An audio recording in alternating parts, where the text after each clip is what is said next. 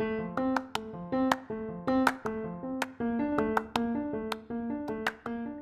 are listening to Challenge to Lead, 5-minute thought nuggets to inspire you to be better.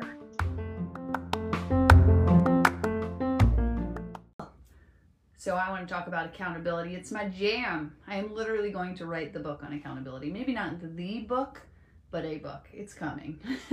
Because I have spent, since 2016, I've been intentional about accountability and leadership, but I think it's been in me my whole life. And here's what I have learned. I really want people to do what they want to do, to do what they say they're going to do, and to achieve that and to unlock that and to be proud of themselves and to see them blossom and shine. But I have learned the hard way, through probably working with over 1,000 people at this point, that I cannot hold them accountable. I can't hold them to something. I can only hold up the mirror. That is what accountability is. Accountability is not me saying, you must do this thing. You said you were going to go to the gym 3 times a week. Do it.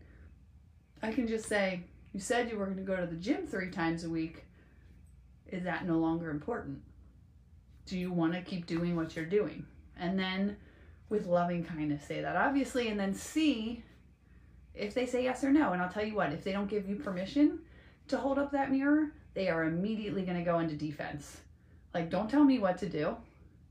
It's not important that I go to the gym. I have other things to do. So that's my thought on accountability today. And the reason I'm talking about this is because my husband and I were driving home, and I did a goal setting session earlier in the year with a bunch of people. And my husband was specifically asking about a couple people, and he's like, how's it going? Are you holding them accountable? And I said, man, I can't.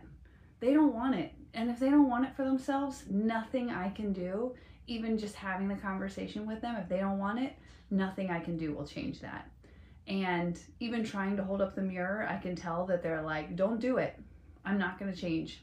So if you're in that position, you're an accountability buddy for somebody, just know they have to give you permission. You have to do it in a loving way.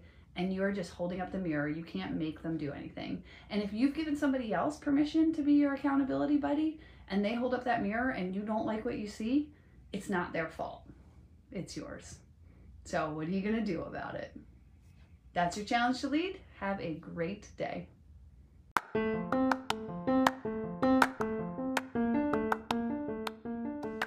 Thank you for listening to this episode and spending your time with me. I know that it is precious, and I am super appreciative of you choosing to spend it with me.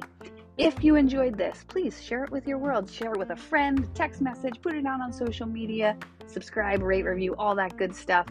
But really sharing this message with other people and bringing joy to the world is the greatest gift that you could give me. So I thank you. Now, go be better.